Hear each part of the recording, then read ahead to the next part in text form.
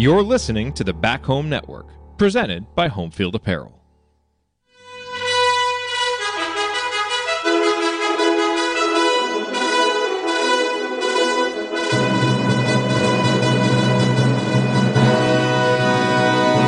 And welcome, Hoosier fans, to another victorious episode of the Assembly Call, as today your Indiana Hoosiers held serve at home and beat the Minnesota Golden Gophers 73-60 early on a Sunday afternoon in Bloomington to move their record to 12-3 overall and 3-2 in the Big Ten. I'm your host, Andy Bottoms, and I'll be joined momentarily by Jeff Marlowe and Kathy Amos, and we're going to break down the game for you today. The story of the first half was the shooting from IU, where Minnesota was basically daring IU to shoot, and Rob Finney in particular was more than obliged to make them pay for it. So he hit 4 threes in the first half, got IU off to a 10-point lead at the break after a bit of a slow start, and then that slow start kind of returned in the second half as water found its level. IU continued to take some of those threes instead of working to get a better shot, and Minnesota eventually took a 49-48 lead. I think a couple leads in that stretch. Their last one was 49-48, but IU executed well on both ends of the floor late in the game and pulled away to win the game by 13. So it gives IU another Big Ten win, and an interesting game just in terms of the way each half played out. Really balanced scoring from IU with 5 guys in double figures, I believe. And so we'll talk about all that. A lot of good performances from guys up and down the roster tonight. So we'll break that down for you here on the show. But let's start this show the way we start every show, and that is with our banner moment. There were a lot of places to go here, so I'm going to give a couple that stood out. One of which was with that 49-48 lead for Minnesota. Trey Galloway took a 3 from the wing. Jordan Geronimo made just a really good effort play to keep the ball alive and eventually get an offensive rebound that was kicked back to Miller Kopp, who nailed a 3 at the top of the key, and IU never trailed from that point forward. They went up 51-49 and led the rest of the way and expanded that lead. And the other, I guess, was a series of moments. There was a stretch somewhat late in the second half, kind of the middle to late point in the second half. IU made a more concerted effort to get the ball to Race Thompson inside. I think probably a couple reasons for that. One, to put a little bit of defensive pressure on Battle of Minnesota, who was really strong offensively, but I think they really wanted to test him on the defensive end. And two, this is a game that Race said was really important to him, being from Minnesota. It's one that he really wanted, and I thought it was great that he was put in a position to really deliver some key buckets for IU and did so down the stretch. I think during one stretch he scored on maybe 3 of 5 possessions, if I'm looking at this correctly, and a couple nice post-ups where he was able to get some key baskets to extend that lead late. So a great win for the team, a great win for Race in a game that meant a lot to him, and he was certainly a key factor in it, particularly in the second half. All right, with that, our banner moment today, as always, is brought to you by our friends over at Home Field Apparel, who are now in their 5th season of sponsoring the Assembly Call, and their first as a presenting sponsor for the Back Home Network. As you surely know by now, Home Field has the largest collection of vintage IU apparel that you'll find anywhere, with beloved logos like 2 different versions of the Bison. And if you support other college teams or have people in your life who do, Home Field probably has something for them as well, like their Montana or Montana State collections that they released on Saturday. Their product line now extends to more than 120 different schools with unique vintage logos for all of them. And no matter what you buy, you know it will be comfortable and the colors will last through many washings. Plus, you're supporting an Indiana-based company that came up through Kelly. What could be better than that? So go to homefieldapparel.com and use our promo code HOME to get 15% off your entire first order. Again, that's promo code HOME for 15% off.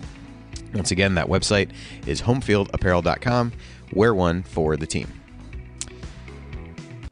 All right, now it's time to move the ball, find the open man, and get some opening thoughts from the rest of our team, which today I'm happy to be joined by the 2 hosts of Doing the Work, the IU Women's podcast post-game show that has spun up recently, Kathy Amos and Jeff Marlowe. So, Kathy, I will throw it to you first. Overall thoughts on today's game? Yeah, I think the 2 overall thoughts I had in particular were big picture for us. I think it was good just to get these back-to-back wins, right? I was a little concerned coming off the Ohio State win from the other night that maybe we'd have somewhat of a letdown coming into this game. It wasn't exactly our prettiest game. I think for sure Ohio State was a little bit prettier for me, but a win's a win, and 13-point win, no less, is really great. So I'd love to see that we followed up that win with another win and continuing to defend our home court here. And then overall, just from the micro level, looking at the game in particular, I love the balance, right? We had 5 guys in double figures today. With that, and I know we'll get into the numbers more, but we had 17 assists as well. So we really, I thought, sharing the ball and moving it around. So to me, I like seeing that again, macro level, following it up, and it's another step forward for our program as a whole. And then in the micro, I just love the balanced scoring that we had from people, not even just all our starters. So for me, those are the 2 big themes that I saw today that I loved seeing. Absolutely. Coach Marlowe, what about your opening thoughts on today's 73-60 victory? Yeah, I guess I was happy to see the mental toughness. And I know we've had a little bit of question with this group, but once Minnesota got that lead at 47-46, I was my back of my head, I was like, oh no, this may not be good, because all the momentum was kind of rolling with them. They'd been on a 16-5, 18-5 type run.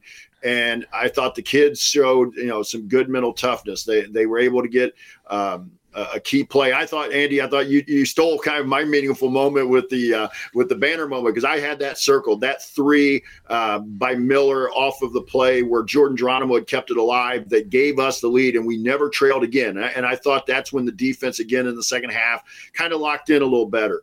And then, as Kathy kind of said, micro, looking at a little bit of kind of previous stats, nobody except Trace played more than 30 minutes. And I think that's an even bigger thing, that we can come out with a 13-point win and we can spread the minutes a little bit more, so we're not maybe overloading guys with 35 and 36 minutes every night. But I will also kind of go back to a Bob Knightism here. Last game, next game. It was important to get this win because we won the last game. Now we got to be able to take it on the road and go to Iowa on Thursday and have it travel. Yep, I would certainly agree with that, is just being able to stack some of these wins. I think that helps overcome maybe some of those mental hurdles that you talked about there. So as we kind of look back through the game, a few key storylines. I think the first has to be the play of Rob Finney, particularly in the first half, although I thought he played really well on the defensive end throughout the game. I know Coach was there and was texting just about being able to see the confidence in him and how well he was playing. But as I mentioned in the opening, Minnesota's game plan, particularly in the first half, was very much sag off of everybody, make it really hard to get the ball into TJD, double him when he got it, and force other guys to beat him. And for a little bit at the beginning, I think X fell into, getting baited into taking some of those shots. But Rob came in, stepped in pretty much immediately. I think he missed one on the first possession that he was in the game, but there was no hesitation. For better or worse, if you thought they were good shots or bad shots, I don't know, but he did not hesitate. I mean, he took threes on the first 3 possessions that he was in the game as I look back through it, but he really settled in, made some big ones, was 4 of 7, 4 of 8, I think, in the first half from 3. Didn't score. I think the only point he had in the second half was a free throw toward the end of the game. Didn't shoot nearly as much, but he ends with 13 points, 4 assists, 3 rebounds, 2 steals, a block where he came from the weak side toward the end of the first half and did his best TJD impersonation, and no turnovers. And again, we can talk whatever we want about plus minus, but he was plus 22 for the game in 29 minutes. And I just think probably the best place to start is Rob and the way that he responded to those opportunities. But more than that, just the confidence to really step up and not hesitate to take those shots, even when the first one didn't go in. So, Kathy, I'll throw it to you first. Thoughts on Rob's performance? Any plays in particular that stood out to you with him, or just general thoughts on his play? Yeah, I loved Rob today. I mean, yes, he was 4 for 8. Again, point-wise, not the production in the second half, but that wasn't the scoring's not the whole thing to basketball, right? So yes, his defense I thought was really spot on from start to finish. The play for me that I wrote down for Rob was actually at 12:20. In that first half when he knocked down that first 3, and it really just sparked, actually, I thought, a run that ended up, I think we went on, a big run there and got our first lead right after that. So we ended up going up 19-17. And that was his first thing. And I wrote down, is this, finally Rob's confidence coming back, and will we see that? And I felt we saw that, especially in the first half. He definitely wasn't shy. maybe questionable on some of the shots going up, maybe a little too quick. But you could say that from the rest of the team, I think, as well, where maybe a couple more passes going inside. And I think they corrected some of that a little bit in the second half. But overall, back to Rob, yes, I thought he played well within himself. No turnovers. The block. I loved watching Rob today. This is the Rob I think we're hoping to see again. Now the question comes to Rob: are we going to be consistent with him and see this again in the next game? But it's a good start, and I love the confidence from him. Yeah, before I throw it to you, Coach Mello, I thought one of the things with Rob, maybe different than some other guys in the second half, he only took 2 shots. One was a drive where he, I think, kind of drove to get fouled more than he drove to make the shot. And then there was another 3 that he took where he was open. But I thought and I think that's the kind of maturity you'd expect from a senior in that scenario, but didn't really come out saying, hey, I hit 4 threes in the first half, I'm going to go jack up a whole bunch in the second half. I thought really kind of stuck to what they wanted to do from a game plan perspective and didn't force shots that weren't there. So, Coach, I'll let you tack onto that however you want, but I thought that was a interesting point you made, Kathy, just in terms of him not scoring a lot in the second half. Didn't mean that he didn't play well.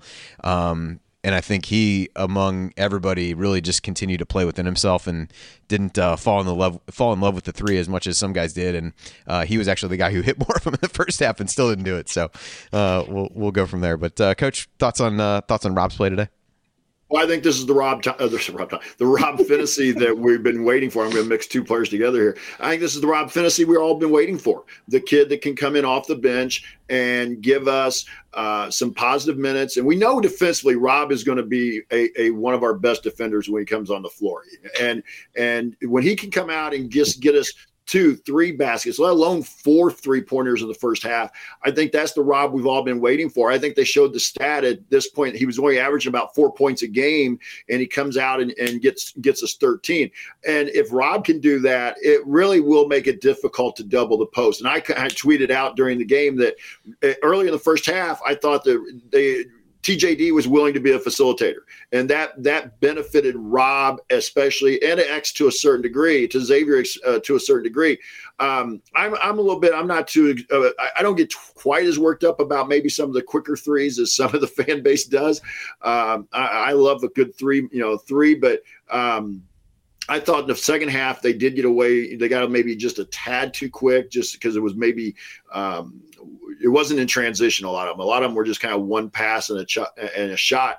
But to Rob's point, kind of back to you, Andy, he didn't force anything in the second half. Like you said, I think that drive was more to try and draw a foul. I would like to see him finish it, obviously, but he really wasn't looking to score much. You could kind of see he was being a leader. I caught a couple times where he was getting the instructions from Coach Woodson and he was relaying the message to the kids on the floor.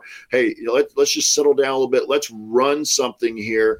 And so I thought they had that lull there in the second half that allowed Minnesota to get back in the game. I'd like to see them clean that up. But overall, I thought Rob played a really good game, as Kathy pointed out, as you pointed out. It doesn't always show up in the scoring column. We talked about this a little bit with the women's team. Alexa Golbe is exactly like this. It doesn't always show up in the scoring column. And that's the kind of thing if Rob can give us off the bench, because we won the bench battle today, and I thought that was huge. Yeah, so let's talk about, the 2 other things I wanted to hit on kind of as key storylines. I think one you alluded to, so we'll go to that one next. It was just the lull kind of to start the second half. They had really built up that lead, get it up to 10 at the break, go right into the TJD out of halftime. He scores, it's 12. And then IU had a series of just kind of settling for shots or, turnovers there. Miller missed a 3.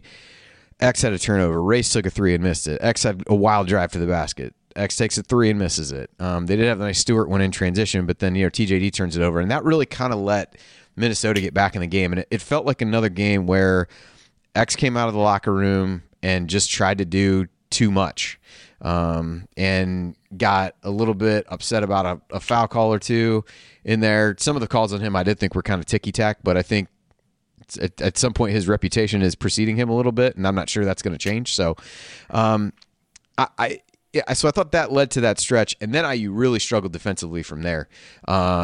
Had ball screen issues similar to what we saw against Penn State, where some miscommunication, guys getting straight line drives to the basket.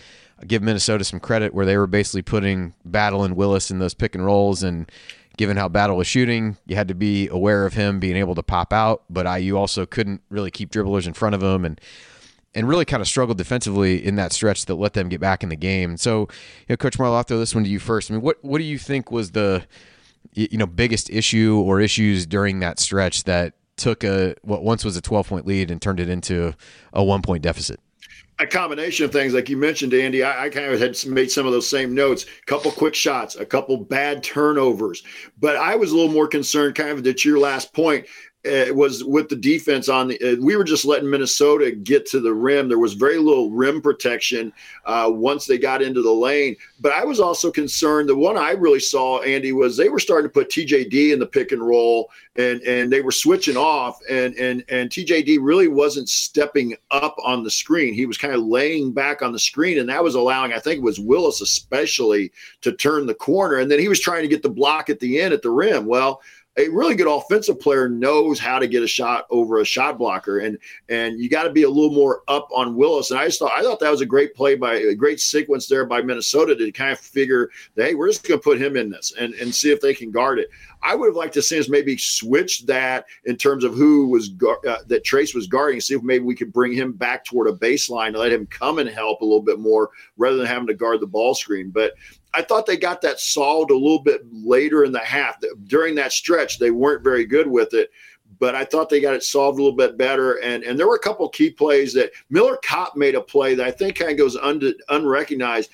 Minnesota was still in the game. I believe it might have been 57, 54, 59, 54. And Miller cut off a baseline drive, I believe, by Battle, and forced it out to a jump shot that was a really tough contested jump shot, missed it. We got the rebound, and I think we took it either to 5 or 7 from there. To me, that was a key play because we hadn't gotten a lot of help in the second half that had been there timely, and Miller got there. Yeah, Kathy, what were your thoughts on that stretch, whether that be, the defense, the decision-making on the offensive end or things like that, and maybe the fact that it's kind of becoming a theme with the team that they come out a little bit sluggish, it feels like, to start these second halves. Yeah, I think for me, one of the players I was really watching on defense a bit today to see was Parker Stewart. And I thought there were a couple of times in the second half where I was really noticing him getting beat off of the drive. And I think that was part of what Coach was alluding to here as well with TJD, and then not getting much help. And then there was one time I very much saw Stewart slack off of somebody who had the ball shooting to go back and cover his guy. And I'm not a big fan of leaving the ball. Luckily the shot didn't go in for Minnesota in that case, but I wasn't overly thrilled with Parker Stewart's defense on a couple of occasions today. So I think that was part of it in that stretch as well for me. I do want to go back to something, Andy, though, that you were talking about with X. And I agree. I think some of the calls, and I think you're right, his reputation is definitely preceding him with some of the calls. However, I thought today he responded much better than we've seen in the past and really still played within himself and didn't take those calls and then lead it down into poor offensive play, maybe pressing or even pressing again on the defensive end. And I thought he played really well in himself today. And I liked what I saw for the most part from X. There were a couple of times I think for sure he's still trying to do a little too much and maybe some decision making, but compared to how we saw him at the beginning of the year, I think we're starting to see some pretty good growth from Xavier. Andy, I'm sorry, go ahead. I was going to say, I wanted to piggyback off of Kathy's comment there. I can't remember if it was the second or the third foul he got in the second half, but he was starting to plead his case. And if you saw Mike Woodson basically yelled at him, kind of called him over and said, hey, no, we need to stay focused. And I thought that was a great coaching move.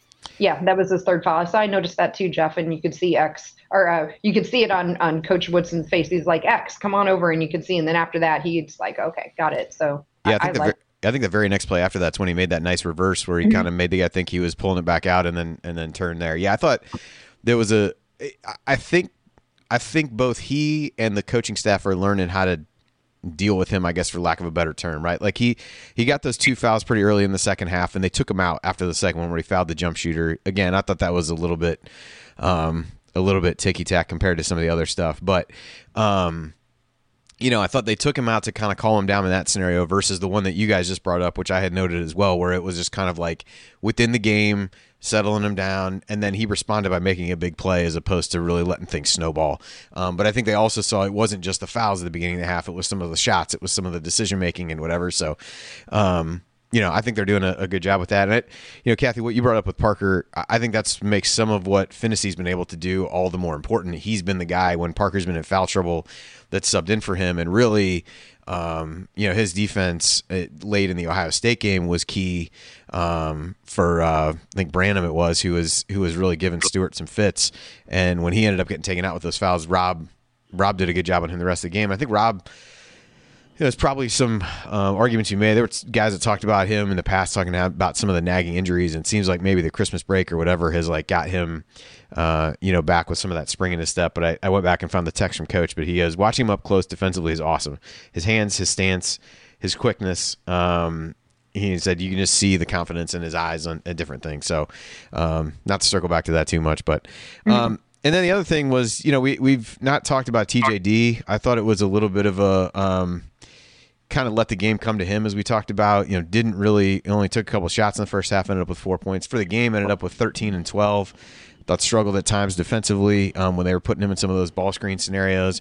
But overall, he and Race were really key in the second half, as the balance of where IU scoring came from shifted from the backcourt to the front court. Those guys had 17 of the 34 as they, really, and were 7 of 10 from the floor and got to the free throw line 4 times. So I thought, whereas the first half was kind of guard dominant because of the way they played, Race and Trace, who have been kind of the bread and butter for the team for most of the year, really reasserted themselves despite the way that Minnesota was playing. And I do think the way that IU hit shots in the first half had a little bit to do with that and freed up a bit more space for them. But Kathy, I'll throw this to you first. Just, kind of thoughts on the impact of Race and Trace, particularly in the second half and down the stretch. Yeah, actually, that was one of the meaningful moments I wrote down. There was about 7 minutes left to go. And as you had pointed out already, Andy, they were really starting to target Race a lot more. And you could see that even with Trace, about 7 minutes left to go. Trace had the ball. And then he passed it to X, who then passed it on to Race. And so while Trace didn't get the normal assist, I guess you can call it a hockey assist in that case. And that was part of our 10-0 run that we were going on under there to go up 54-65 at that point. I thought that was a great example, again, of how Trace today in total was not trying to force it. He was playing within what Minnesota gave him. As you mentioned, he only had 4 points in the first half, but I didn't think it was a bad first half. And I don't think it was a bad game from Trace at all. Obviously, he ended up with his, I think, 28th or so overall double for his career. So he had a nice game, and it was a quiet game, but he took what Minnesota gave him, even though you may not see it with only 2 assists. I thought he was very involved and has some really nice passes today. And yeah, Race, as you mentioned, this was a game that was very personal for him, being from Minnesota. But again, he didn't take that emotion and it to a place where he didn't play within himself. And just a good game from Race overall as well, ending up with another one of our double-digit scorers with 10 points, as well as I think he had quite a few rebounds as well, didn't he? Oh, only 5. Okay, well, yeah, he had fewer than I thought, although he came up with a couple late. Coach, before I give you your thoughts on, or get your thoughts on Race, just one thing to kind of throw out, and maybe you can incorporate this if you want. I think Battle is kind of a tough cover for really either TJD or Race, and then Race spent the majority of the time on him.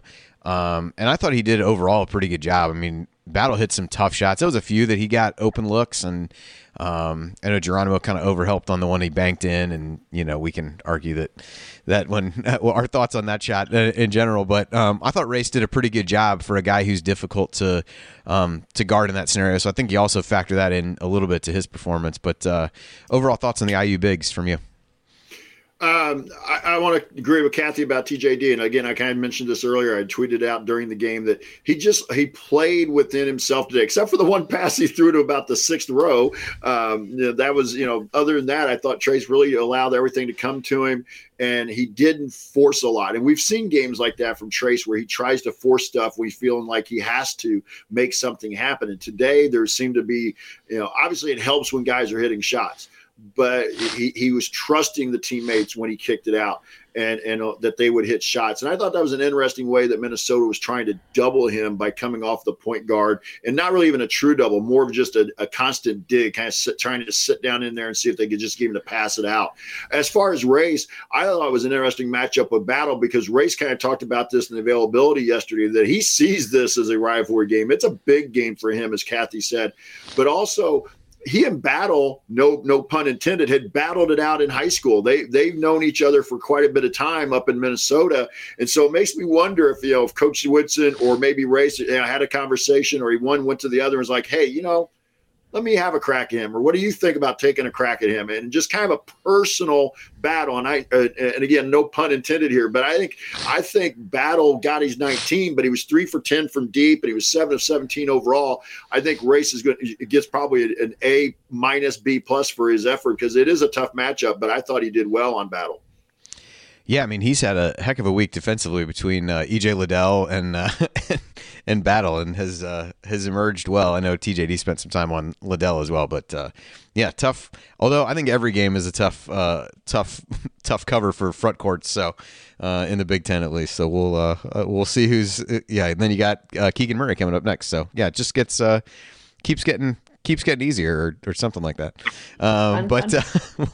We'll talk Iowa in a minute. We've got our resident Iowan on to discuss it. So we'll make sure we do that, because we won't have another show before that game. So we'll hit a quick preview as we go into that. So, but for now, we're going to take a quick break, and when we come back, as we continue our breakdown of IU's 73-60 win over Minnesota, we'll point out the meaningful moment that you might have missed, and then go inside the numbers to highlight the most important statistical notes from the game. You're listening to the Assembly Call. Stick with us.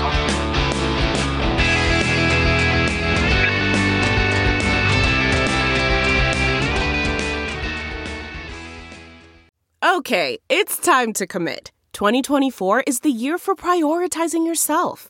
Begin your new smile journey with Byte, and you could start seeing results in just 2 to 3 weeks. Just order your at-home impression kit today for only $14.95 at Byte.com. Byte clear aligners are doctor-directed and delivered to your door. Treatment costs thousands less than braces. Plus, they offer financing options, accept eligible insurance, and you can pay with your HSA FSA. Get 80% off your impression kit when you use code WONDERY at Byte.com. That's BYTE.com. Start your confidence journey today with Byte. This is it. We've got an Amex Platinum Pro on our hands, ladies and gentlemen. We haven't seen anyone relax like this before in the Centurion Lounge. Is he connecting to complimentary Wi-Fi? Oh, my. Look at that. He is. And you will not believe where he's going next. The Amex dedicated card member entrance for the win. Unbelievable. When you get travel perks with Amex Platinum, you're part of the action. That's the powerful backing of American Express. Terms apply. Learn more at americanexpress.com/withAmex.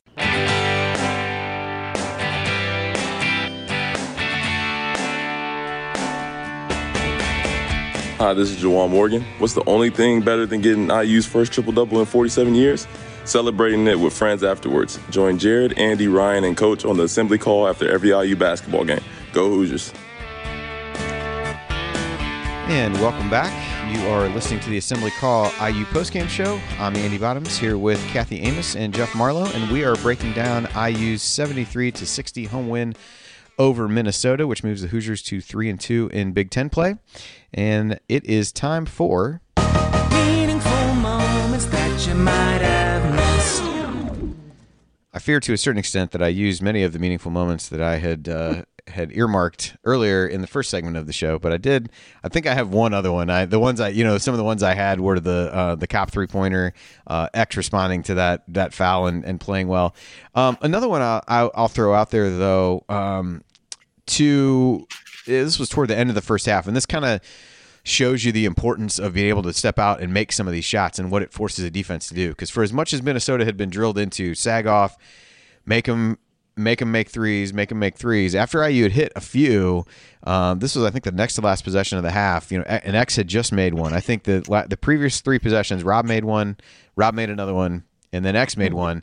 So they kick it out to X, and he does a shot fake. The guy comes closing out hard at him. He gets into the lane, draws 2 fouls, and makes them both.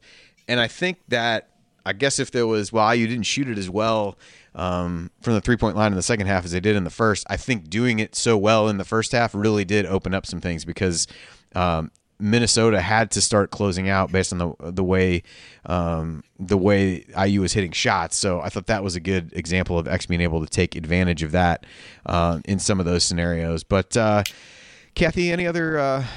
You're a copious note taker, so I know that even though I used up most of the meaningful moments that I had flagged, you probably have a reserve that we can dip into here. So I'll throw it to you first. I do. And yes, for proof, yes, I have a whole sheet of notes that I take during games that I'm hosting pods on. Yeah, we have used quite a few of them, but I have one other one I wanted to talk about really, and it was our bench play. And about 10 minutes in the first half, we had all 5 subs on the floor. And I noted at the time we were 19-19 at that point. And we didn't sub anybody else in until the 5:55 mark. So well over 4 minutes of game time play. And those subs I thought actually did a pretty decent job. We ended up then going down by 25-24. So they really only gave up 1 point in terms of net in that time. So not a lot of scoring. I think both sides of the ball were really stagnant during those 5 minutes or so. But I thought the bench actually played pretty well in that streak, especially with no other starters. And we've talked about this on the show before and in the chat and our private community about how Coach Woodson really likes to get 5 subs all together at one time. And do we think that's the right thing or not the right thing? What we think probably doesn't matter a whole lot, to be honest. But in this case, I think it turned out fairly well. And then he brought in TJD and Race pretty soon after that. But I thought that stretch for the bench actually was pretty decent. Yeah, I noted that I took the same notes and had the same scores written down as you did. So good to check my work at least. But I thought Michael Durr played well again, stepped in, hit that elbow jumper. I think he's a guy who we can continue to see more of because I think he does bring some skills to the table. I think that group struggles in games like today or like Penn State that aren't played at as quick of a pace because I think it really brings out the focus on kind of the lack of offense and with that group and puts a little bit more pressure on executing in the half court where sometimes they do well, sometimes they struggle. Scoop, they ran a nice play for him, one of the first plays that he was in and rimmed out a 3. So yeah, it was a mixed bag for me during that stretch, but I think the net effect of it was fine in the sense that it went from a tie game to a 1-point deficit. But I did kind of watch that as well. And I thought Galloway, played better in the second half, made a couple nice plays and had a runner believe that he was able to convert in that scenario. So I thought he did well, wasn't quite as impactful, but I think to a certain extent the pace of the game had a lot to do with it. Coach Marlowe, any meaningful moments that you had that we didn't get to yet? Well, I'll kind of piggyback off of yours to begin with Michael Durr's jump shot. That was the one, I think maybe the one or a handful of possessions where Minnesota tried to go zone, and we recognized it and we're pretty patient, and we flashed Michael Durr into that mid to high post, and he knocked down that shot. I thought it was a good job of the kids of recognizing what was going on the floor. Back to the lineup there, I know they played to basically a -1 there, but I just felt that group really kind of got stagnant. It didn't really get a lot of ball movement, but by keeping it close, it allowed you to get some key rest. And we brought Trace and Race back in. It was really the under 8 timeout, but it ended up not being until like under 6 minutes. There were some long stretches, especially in that first half, with very few whistles. And so I thought that was an important point. And then also I had a meaningful moment, and maybe it's for me, I really noticed in the first half especially, our baseline out of bounds play seemed to be running with Parker Stewart as the first option because we scored with him twice in the first half off of nice out of bounds plays where we got him one kind of a little lob play at the rim, and then another one we ran him across the floor, kind of got him to the weak side and threw it across and got him a jump shot from about 13 feet. So I thought that was interesting because I think that tells me a little bit that Mike Woodson is, with Parker's on the floor, he's thinking Parker Stewart as the first option maybe, or at least option 1B on his baseline out of bounds. And that's a way to get Parker Stewart some more shots out of some sets that we've all been kind of clamoring for here in the community and in the post-game chat moms. I thought the one on the where he got the baseline jumper, I think they ran something really similar to Ohio State, and he got about the same shot, and just rimmed it out there. But yeah, a good way to get him involved for sure. The only other general point I'll make, and this isn't necessarily a particular moment, but I do think as we talk about, and this maybe is a good segue into the numbers, the way that IU's bench played and just the minutes they were able to give was a huge difference because Minnesota is not deep. They did not play a lot of guys, and I thought late in both halves they really started to look tired, particularly in the first half when IU really busted out that lead.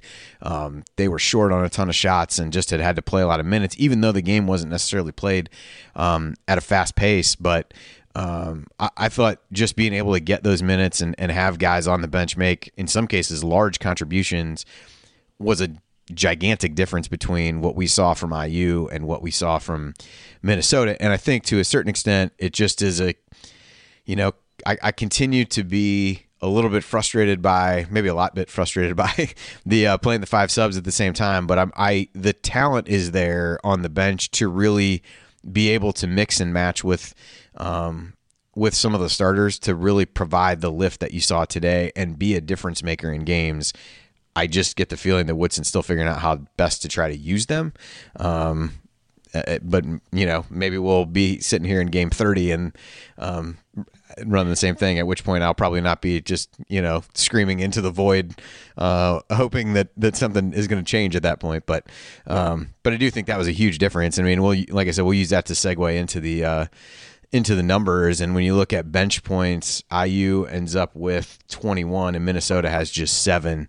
And that was one of the big differences in the game. So as we go inside the numbers, reminder, this segment is sponsored by the Power Rank, where our friend Ed uses data and analytics to make accurate football and college basketball predictions. Also writes an incredible March Madness guide every year, which we'll have a special offer for you on once March Madness rolls around. And for now, if you want sports betting advice with a PhD edge, or you just like understanding sports at a more analytical level, you should subscribe to Ed's free newsletter. Go to thepowerrank.com/AC to subscribe. That's thepowerrank.com/AC. All right, well, let's dissect the numbers that tell the story of the game. And Kathy, what were some numbers that stood out to you as you looked over the box score? Yeah, I mean, we've already talked about 3-point shooting, so I'm not going to talk about that anymore. But I am going to go the opposite way and talk about points in the paint. We actually tied Minnesota 30-30, and if I would have seen that stat on its own before the game, I would have thought we would have lost or have been a lot closer. So that's really actually quite nice to see that we can find. We're starting to find anyway. Again, we'll see if this is a trend or if this continues, because we know the last game we didn't have much outside scoring. This time we didn't even have half our scoring coming from in the paint. So I thought that was good to see that the team found a way to win today. Of course, a lot of that came with knocking down threes, which we've been hoping and asking for years now. So it's really good to see that we had a different way of winning offensively today. So that was one number in particular that jumped out for me. Coach Marlowe, what about you? I'm going to start with about the threes, just the fact that we shot 24 of them. I think that was a good number. I think there have been times we've talked about in the postgame show with the different hosts that we probably want to shoot a few more than the 15 or 16 at times we've gotten, and 9 for 24 puts us at 38%, 37.5 officially. So I think if we shoot that, I think that's going to be a good night. I'm not sure we're going to shoot 7 for 14 like we did in the first half every game, but that I like the attitude that the kids had for taking what they were being given on the three. The other stat I'll go to is on the defensive side. We held them to 38% overall, 20% on threes. And again, you just really see that right now the identity of this team is something that, I really was kind of adamant about in the past was what was our identity? We may still not exactly be a good offensive team, but we have a defensive identity. And as I mentioned earlier, you want to be able to travel and win games on the road. Defense can travel. And so we just got to make sure we stay as locked in, as connected as we can. But it's obvious that Mike Woodson has decided, at least this first year, this is going to be known as a defensive team. And I think, again, that showed. We held another Big Ten team to 60 points. I mean, that just, that's a great number in the league. Yeah, I agree with that. Yeah, I mean, you look there. Minnesota was 5 of 25 from 3, about the same both halves. I think 2 of 13 in the first, 3 of 12 in the second. Did do fairly well on Tuesday. If my quick math says they're 18 of 35, so just a little bit over 50%, which is an area that IU had really excelled in. Then, most of that came when IU was really struggling to keep guys in front of them, although some of those came from some mid-range jumpers that were tough. It felt a little bit deja vu to Penn State when some of these shots started falling in that Minnesota threw in early in the game. But I think the big one that stands out to me that we haven't talked about yet is the assist numbers. I know a couple of folks pointed that out in the chat. I think 11 assists on 15 makes in the first half, 17 assists on 27 makes overall for the game, compared to just 6 turnovers. Galloway was the only guy that had more than 1 turnover, interestingly enough. And, I just thought some of that was based on the way that Minnesota played, but also just being able and willing to pass the ball along to somebody to get a good shot, to get a better shot. And then guys obviously being able to knock those down as we went. So I think that was a big one. Rebounding wise, I was looking at that before the game. The games that Minnesota had lost previously, they had just gotten absolutely murdered on the glass by Illinois and Michigan State. And IU didn't necessarily do that today. They did out-rebound them. It's like 39-34 based on what I'm seeing here. They each had the same number of offensive rebounds. I know they noted on the broadcast Minnesota does not really go to the offensive glass, but I think they had 4 team offensive rebounds, all of which I think were blocks that, went off of, that IU had blocked. And so those count as team offensive rebounds. So I don't know that it was really a function of them, crashing the glass or things like that. But I thought that was there. Minnesota did not turn the ball over much either, just 5. And that's pretty much been their MO all year. So that was not particularly surprising. But IU did make a lot out of the offensive rebounds they got. They got 7 offensive rebounds and turned them into 13 points as opposed to just 3 for Minnesota. So I thought some of those, kind of hustle plays were important. And then if you look at, obviously not a lot of steals in the game where you don't turn people over. 4 blocks in the game. TJD actually did not have any. It was an interesting set of guys who got blocks. You had Xavier Johnson, Rob Finney, Tamar Bates, and Trey Galloway. Just the shot blockers you would expect from this IU team. So, yeah. Anyway, any thoughts on any of those stats that jumped out to you guys, or others that you wanted to hit on? Go ahead, Kathy. Yeah, I just, not those ones that you just mentioned. One I wanted to talk about a little bit was free throws. We weren't particularly great from free throw line, or we were 66%, I think. What I wanted to talk about with free throws is the fact that we didn't have any until 1 minute left in the first half. And that was when X went to the line when he finally got fouled. I thought it was indicative of how it didn't seem we were driving the ball a whole lot, especially in the first half. We ended up with 15 total. But I thought maybe free throws was something that we could have been a little more indicative of showing. I thought we could have been more aggressive in that first half. I know the refs overall didn't call a lot of fouls, but I don't think Minnesota was specifically very aggressive either. So it wasn't like I thought the refs just weren't calling fouls that were there. I just felt neither team was really driving it, especially us. Yeah, that's a great point. Even the 13 they got, I think 6 of those were late when when Minnesota was fouling. So, just for the game, that's something Minnesota had not done a lot coming into the season, is putting people on the line, whether that's because they're not close enough defense, they're not playing good enough defense to foul people, or they're just coached that well not to foul. But yeah, it was pretty interesting for as much as IU's been getting to the line to hardly get there at all in the first half. But percentage-wise, not terrible, but I agree with you. I think some of the taking those threes and settling for that, the trade-off is you're not really getting to the line, putting a lot of pressure on the defense in that regard. Coach Marlowe, any other numbers for you? Well, I kind of go with what Kathy was talking about, but like you mentioned, there really weren't a lot of free throws. For a Big Ten game, 2 teams combined for 27 free throws. Man, there's Big Ten games where they shoot that in the first half, it seems like. So maybe neither team is being aggressive. I thought to a certain degree the officials let them play, and then kind of typical Big Ten type stuff, they'll call some ticky-tack stuff and make it look like they're calling something. The numbers that jump out to me, and Andy, you mentioned this a little bit earlier, so I did the math real quick. Finished the first half basically from the time it was 16-11 on a 28-13 run. From the time that we were trailing 47-46, which I believe was Minnesota's only lead in the second half, we finished the game on a 24-13 run. So finishing the halves was definitely a positive today, and I thought that was those were meaningful numbers.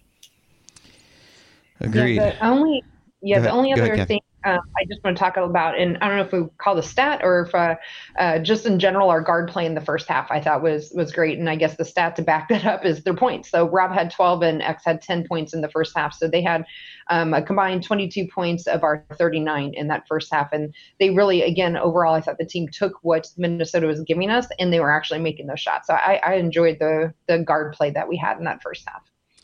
Yeah, I agree. Kind of funny. We talked about how much, Trace and Ray scored about half the second half points, and those guys scored more than half of the first half points. So definitely a tale of two halves. But I guess that's how you end up with five guys in double figures when it's a more of a perimeter game one half and more of an inside game on the next. I don't know. Yeah. So took what Minnesota gave us in both halves. Exactly. All right. Well, we're going to take another quick break, and when we come back, we'll hand out our game balls and the Hoosier Hustle Award.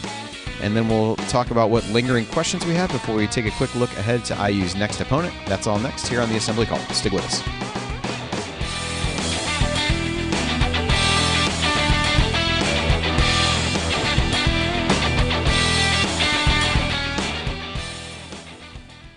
We're driven by the search for better. But when it comes to hiring, the best way to search for a candidate isn't to search at all. Don't search. Match with Indeed. Leveraging over 140 million qualifications and preferences every day, Indeed's matching engine is constantly learning from your preferences. So the more you use Indeed, the better it gets. And listeners of this show will get a $75 sponsored job credit to get your jobs more visibility at Indeed.com/match. Just go to Indeed.com/match right now and support our show by saying you heard about Indeed on this podcast. Indeed.com/match. Terms and conditions apply. Need to hire? You need Indeed. The spirit of performance is what defines Acura, and now it's electric. Introducing the ZDX, Acura's most powerful SUV yet. Crafted using the same formula that brought them electrified supercars and multiple IMSA championships, the ZDX has track-tested performance that packs an energy all its own. Unlock the energy and order yours at Acura.com.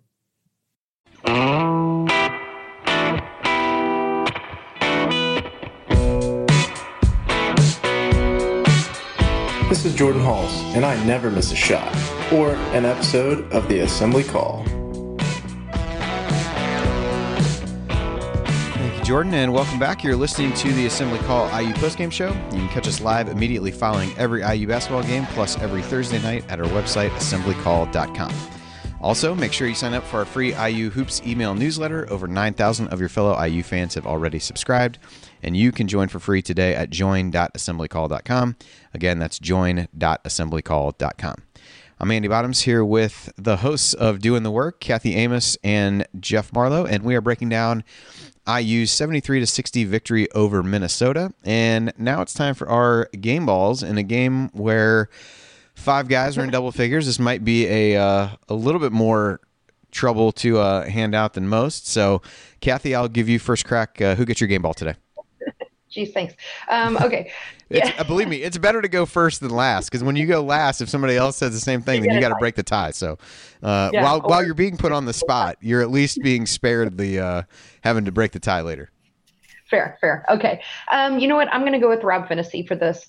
I think we've been so down on Rob here with his confidence and not playing offensively at a high level. And today I thought he really got his swagger back in that first half in particular with 4 of 8 3-point shooting. I believe those 4 3-pointers tied his career high for 3-pointers made. And again, following that up in the second half, he didn't, again, force it and take bad shots. He ended up with only 1 point in the second half on a free throw. However, he was spot on defensively, which is what we needed. Again, as you mentioned, Andy, we went more inside in that second half anyway, and we weren't trying to force it. So I'm giving my game ball to Rob. All right. Coach Marlowe, you going along with Rob, or are you going a different direction? No, I'm going to go with Rob. I thought especially the kind of, again, we fell a little bit behind the first half. It wasn't necessarily a terrible start in the first half. Just Minnesota hit some tough fadeaway type shots. But I thought Rob gave us a lift off the bench. We've already talked about his stats, his overall. But for me, and I know, again, I kind of like it more than some of the others on here, but he was plus 22 for the game. And just along with that to me was a big difference. If I was kind of looking at a couple others as well, but Rob being plus 22, I'm going to go with Rob. All right. Well, you guys made it easy on me, although that's who I would have gone with as well. So we'll make it unanimous. I think the second game in a row, you've really seen somebody come off the bench and kind of change the direction of the game. We saw that with Trey in the Ohio State game, and I think Rob really kind of righted the ship for IU and helped them get going. And then really with Stewart having a little bit of trouble defensively, getting in a bit of foul trouble. X went out early in the second half when he was getting a little bit flustered. Rob was a guy they called on in those scenarios, and he really responded defensively and did a good job keeping guys in front of him in a game when IU as a whole struggled to do that. I thought he was really, really strong on both ends. So unanimous. Rob Finney, and I believe that's his first game ball. All right, so now it's time for the Hoosier Hustle Award, which is sponsored by our friends over at Evansville Security Services, based in the hometown of IU legend Calvert Chaney and hopefully future legend Christian Lander, who missed the game today with the leg injury. Evansville Security Services provides off-duty police officers to businesses and individuals throughout Indiana. Remember, prevention cannot be measured, so let Evansville Security Services help you prevent a bad outcome today. Go to evansvillesecurityservices.com to learn more. That's evansvillesecurityservices.com. So I believe, although maybe just because he hasn't put it on here, that this is, I don't know where the Move the Noodle Award falls in general. So we're going to stick with the Hoosier Hustle Award for now, and perhaps put it in that same vein. But I'm just working with what I've got here, so we'll go with that one. All right, Coach Marlowe, I'll let you go first with this one. Again, I think probably a lot of candidates for the Hoosier Hustle Award in this one as well. So who gets yours? I'm going to go with Race here. This is a tough one, but just because, as we talked about earlier, Race had a tough matchup defensively, and I thought he did as well as could be expected on Battle. And he still, he goes 4 for 7 from the field for 10 points, 5 rebounds, a couple assists. It just seems like we talked to, kind of alluded to it earlier. There were a couple loose ball type rebounds that I'm pretty sure that Race had a hand in keeping alive that we were eventually able to track down that, allowed us to keep the lead. I mean, it was a situation where I think one of those was in that run in not early, but in that second half, we kind of started to pull away where they weren't that far down. And if they come up with an offensive rebound and a stick back, it might change the momentum a little bit. And Race was, very active in keeping the ball alive in a couple of those. So I'm going to go with Race, but it's tough. I had Xavier in my notes. I also had to be honest with you, I had Trace in my notes, but I'm going to go with Race.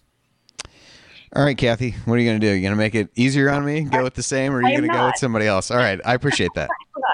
I totally. I'm with Coach Jeff here. I wrote down about 3 different people as well, and the same 3 people. I wrote down Race. I wrote down Trace, especially Trace. I mean, he's our only player with a double-double. Although I think we've been so hard on guard play this year, especially on Xavier. I'm actually going to give my Hustle Award to Xavier. Again, he helped lead that way in that first half along with Rob with his 10 points. And he came out in that second half and just played again within himself, even after he got that third foul. And you could see, I could visibly see him really starting to get worked up. Coach, again, Woodson had a great coaching moment, calmed him down, and he stayed out there and had some great plays. I love that fake where he was going back out to take the ball in, and he drove it in instead for a two-point shot and 1 attempt. He missed the free throw, but beyond that, I thought his play was great. So for me, I'm giving X my Hoosier Hustle Award. Oh, man, you guys are making it rough. Those are the two that I had. So, so at least we're all in the same wavelength there. I don't know. Maybe I'll let the fact that he was playing Minnesota influence my decision and sway me to Race. I thought he made big buckets down the stretch, really put pressure on Battle, and I think that was part of what helped them wear down a little bit over the course of the half. And I think Race showed a ton of hustle by trying to chase Battle off some of these screens and different things that he was doing. So I'll go with him, but I definitely felt like X was right there in the mix. I know Coach was talking about from being there, just how well he was playing defensively and just kind of being a pest out there. So I'll give the slight edge to Race, but I would not be mad at anybody for picking Xavier. Those were the 2 that really stood out to me. So always good to have multiple worthy contenders for that award for sure. would have been really cool to have two guards too with both our awards. So that would have been, yeah. Nobody would have picked that to happen too often during the beginning of the season, unless it was a loss where we just kind of throw our hands up and then try to figure out who we want to give a game ball to, or a hustle award. One guy that we didn't talk about, Coach Marlowe brought him up briefly, talking about some of the inbounds plays, was Parker Stewart. He was one of the other guys in double figures as well. Ends up with 12 points, 4 of 5 from the floor, 2 of 3 from 3-point range. Hit a couple free throws, missed a couple free throws late. I thought offensively was a good game for him. He was able to take shots in rhythm, benefited from some of the plays that they ran for him, got a good 3 in transition in the second half, when that was one of the only good 3-pointers that you took early in the second half was one that he hit. I thought offensively was really good. I think defensively just continues to be a guy who is battling out there, but really struggles to keep guys in front of him, and picked up some fouls as a result of that, and struggled a little bit in that regard. I think there's some games where matchup wise he's going to be able to survive a little bit better on that end than others. But I think the way that Rob has stepped in when he's needed to be called upon for him has been helpful and provided some of that. But I thought overall, offensively, good to see Parker get a little more involved, because he had, he had not scored very much in these last few games. I don't have the exact numbers in front of me, but he had not really gotten in the scoring column a whole lot lately. So, Kathy, any thoughts on Parker Stewart or any other guys that we really didn't mention a whole lot yet so far? Yeah, nothing I want to add for Parker Stewart. One person I'd like to actually ask the two of you or your opinion on is Miller Kopp. Again, I was expecting, maybe something different from him on what he was going to be coming into the team with that I haven't seen, which is actually a lot of scoring and really 3-point shooting, and hasn't quite been there. I mean, I think overall for the season is a decent 3-point percentage shooting, but really not the volume and points level maybe I was expecting, and perhaps maybe my expectations are just unrealistic, but I was expecting maybe a little more from him offensively. But I don't know, maybe Coach, I'm taking your job, Andy. Coach, I'll throw it to you. And go ahead. Take away. Well, I'm still a little concerned about the number of shots that Miller gets. And I'd like to see us maybe run something a little bit more for Miller rather than having him try to create for himself off the bounce. But Parker only had 5 shots today, and 2 of those came off of baseline out of bounds sets. And one, as Andy mentioned, was a transition 3. So he really only got a couple shots out of flow of the offense. And I get we want to go inside, and the point guards definitely benefited from today. And I think that was the difference you saw here. A lot of teams traditionally just kind of drop down with whoever's near. Minnesota was going to double with their point guard.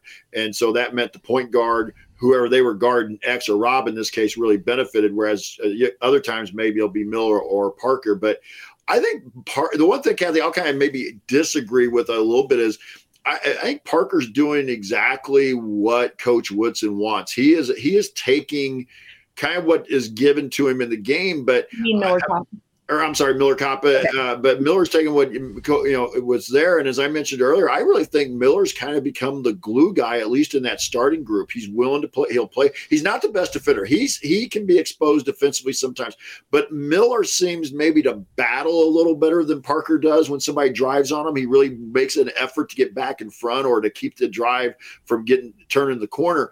And so I just think Miller's doing a little bit of everything. And I'm like you. I'd like to see him get some more shots, because I think that the 3 percentage dictates that. But I thought maybe coming in he'd be a little more volume shooter, but I like the way he's kind of become a glue guy who isn't necessarily worried whether he's getting 8, 9, 10 shots.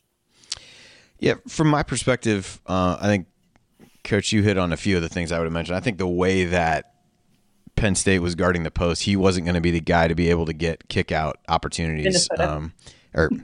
Man, just keep you us really in line. Want to go back to Penn State? I really do not. That's the last thing that I want to do, but it must have stunted my mind, because I was thinking of how after that game, we talked about wanting to run more sets for those guys and being able to figure out ways to get them shots. I think they've done that a bit with Parker Stewart. I don't know that they've done that a lot with Miller Kopp, but he's a guy who I thought has done really well this year, and even in the Ohio State game, at really attacking closeouts. If a guy is really running at him, I think he does a good job of shot faking, taking a dribble or two, making a floater.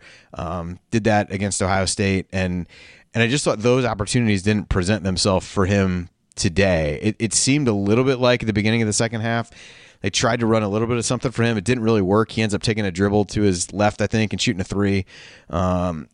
took a dribble one direction and shot a three, which is just probably not his best shot. He gets the one off that we talked about in the banner moment off the offensive rebound from Geronimo, where he's just able to step into it a little bit more. I kind of fall somewhere in the middle where I feel like I'd like to see them do more for him in order to get him those opportunities. But I also think that Minnesota defended IU in a way that some of the ways he typically gets baskets were not going to present themselves today, because I don't think they left him in the same way that they were willing to leave other guys, which does create spacing opportunities for other things. I think part of that is, they were in large part leaving guys who were the ones entering the ball into the post to Trace, which for IU typically is the point guard. I don't know if there are opportunities to put him and Trace on the same side and try to have him, enter the post, relocate, try to get some shots that way, even if you're not really running stuff for him. But I don't know. It was a little bit of a mixed bag for me with him. I think part of it was game plan related.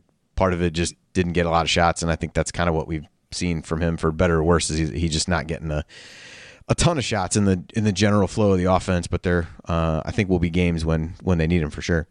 All right. So in terms of lingering questions, I guess, and if I missed some of these in the chat, forgive me, but I guess the lingering question for me is, could IU take what they've done the last two games on the road? That has been an area that they've struggled this year. I don't need to tell anybody that. I don't need to rehash any of those games, even though I keep mentioning one of them accidentally during this show. But you go into an Iowa team that we know is going to struggle defensively. We know from a tempo perspective will probably play a little bit more like what IU wants to do, but also a place that IU had some success recently in going off on the road, where quite frankly there hasn't been much of that over the course of the year. So as we look ahead to that game, Coach Marlowe, I'll throw this one to you first. How do you think they're able to translate this with a few days off, translate what they've done well at home, and is that something that they can start to take on the road? Yeah, I think first of all, you just kind of keep going back to your defensive principles, and I'll be interested to see how they guard Murray. Murray is putting up some really big numbers. He's played well. Do you and we kind of talked about this last year with Garza. Do you just kind of let Garza get his, make him work for him, and then try to go out and don't leave, and just don't let the guys like Bohannon and the McCaffrey brothers have open looks. And I kind of realize Murray's their best player, but to me, the McCaffreys have some pretty high IQ, basketball IQ, and they kind of make the plays that get Murray into position. And so I'll be interested to see how we choose to defend Murray and who we put on him. But my gut tells me it's probably going to be Race. But I think you got to try and attack. We need to keep getting better ball movement, better spacing. I like the fact that today it seemed like when we threw it into TJD, we cut through. We didn't just throw it in and then stand. We passed and cut through. I'd like to see us run a little bit more, some set action to get some guys open. But I like the fact that we had more movement, which was leading to better spacing. And I hope we can continue to work on that over the next couple of days in practice. Kathy, what about you? How does IU take the show on the road? Yeah, for me, my lingering question that I have, and I think it plays right well into how we take this on the road, is just how we got to do something with the slow starts that we seem to have. We had a slow start again, both at the beginning of the game and the second half today. And is it a result of where I think we need to change our starters? No. Maybe we're keeping them out there just a smidge too long, perhaps, in my thinking. I want to see how we can combat that, because we can't go on the road to Iowa City here this Thursday and have another slow start like we did again today. I think I was just going on the road in that kind of environment, really anywhere, not just Iowa, but we can't afford another slow start. And we need to come out and be really a lot more aggressive, in my opinion. And if we're not, then we need to get people in more quickly, I think, that can really provide us that spark off the bench and get us going.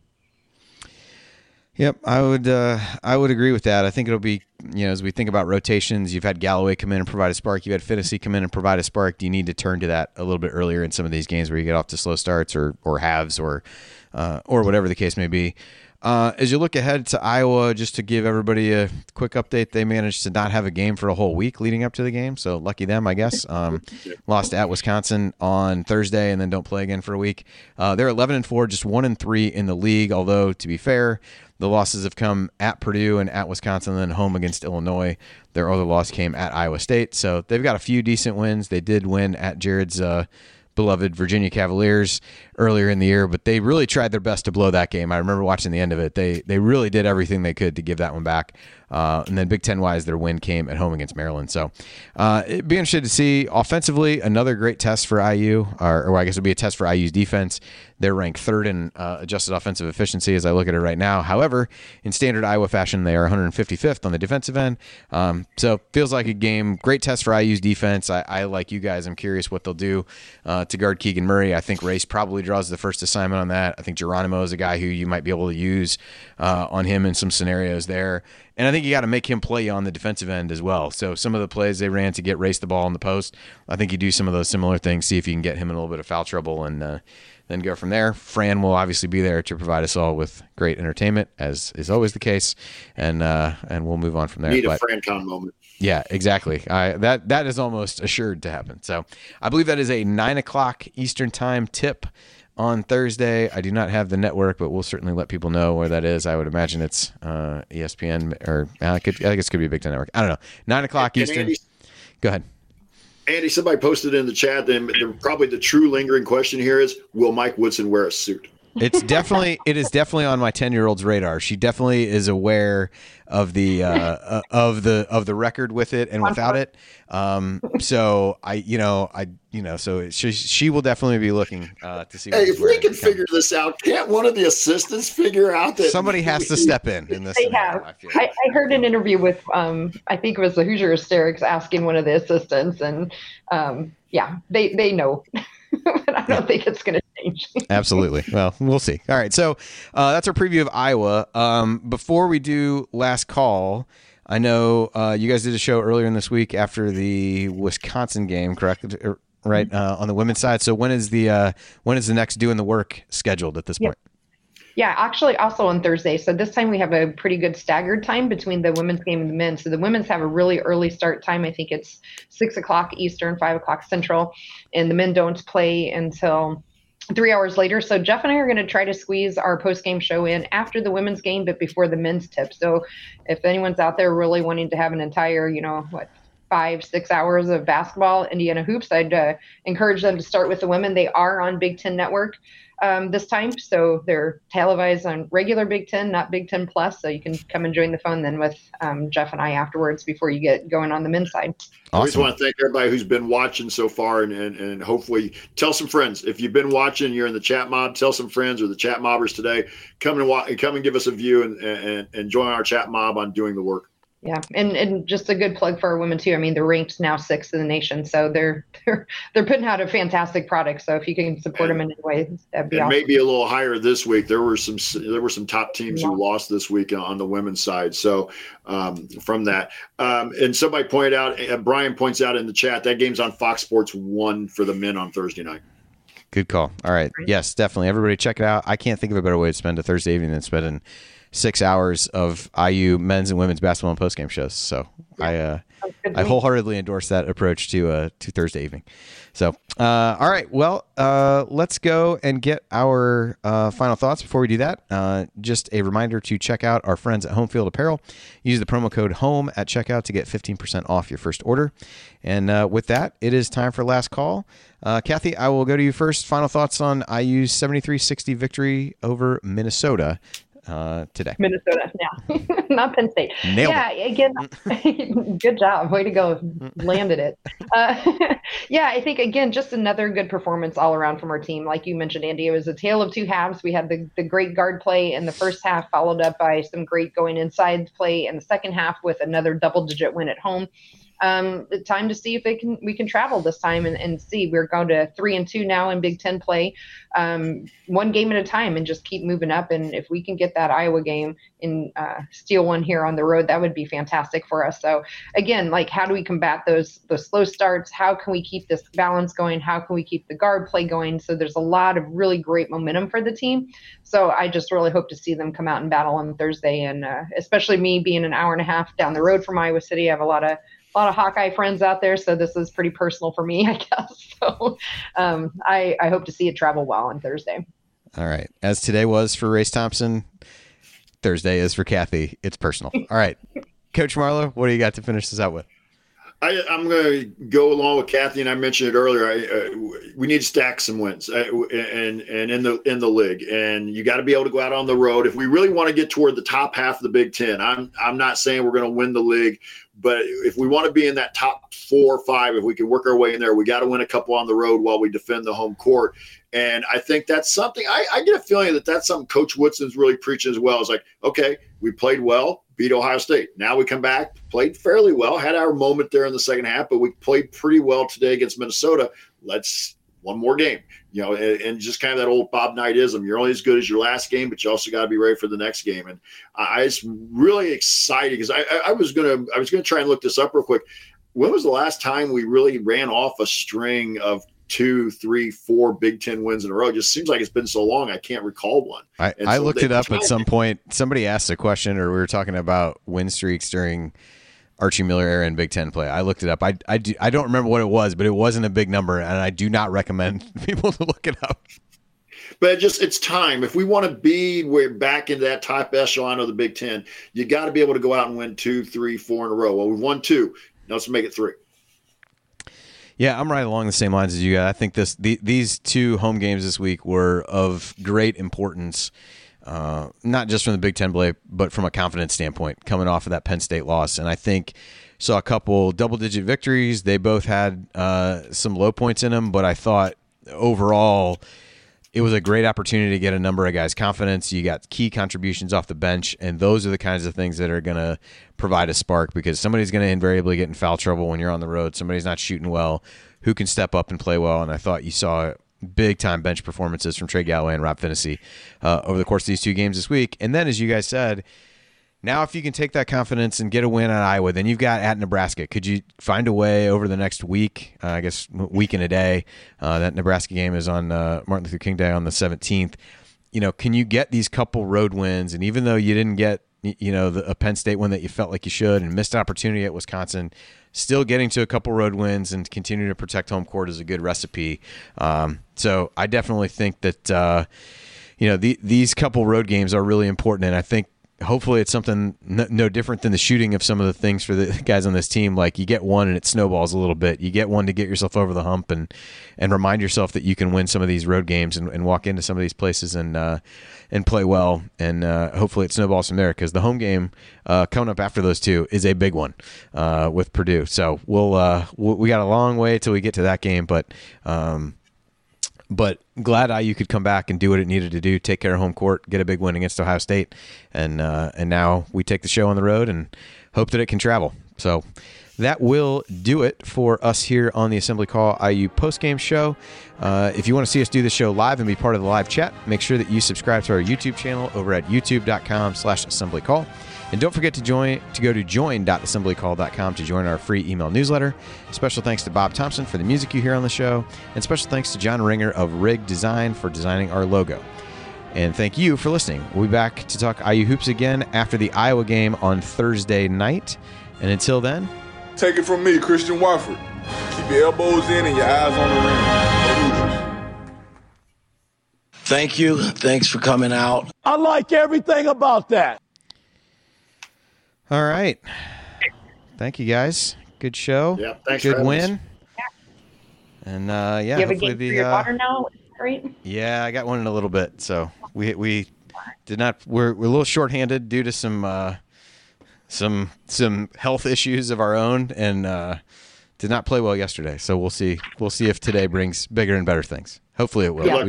We'd been on a good win streak. Yesterday was not our day. Kind of similar to when on 2 possessions in a row, a girl just banks in an 18-footer from the wing when they're clearly not trying to bank it.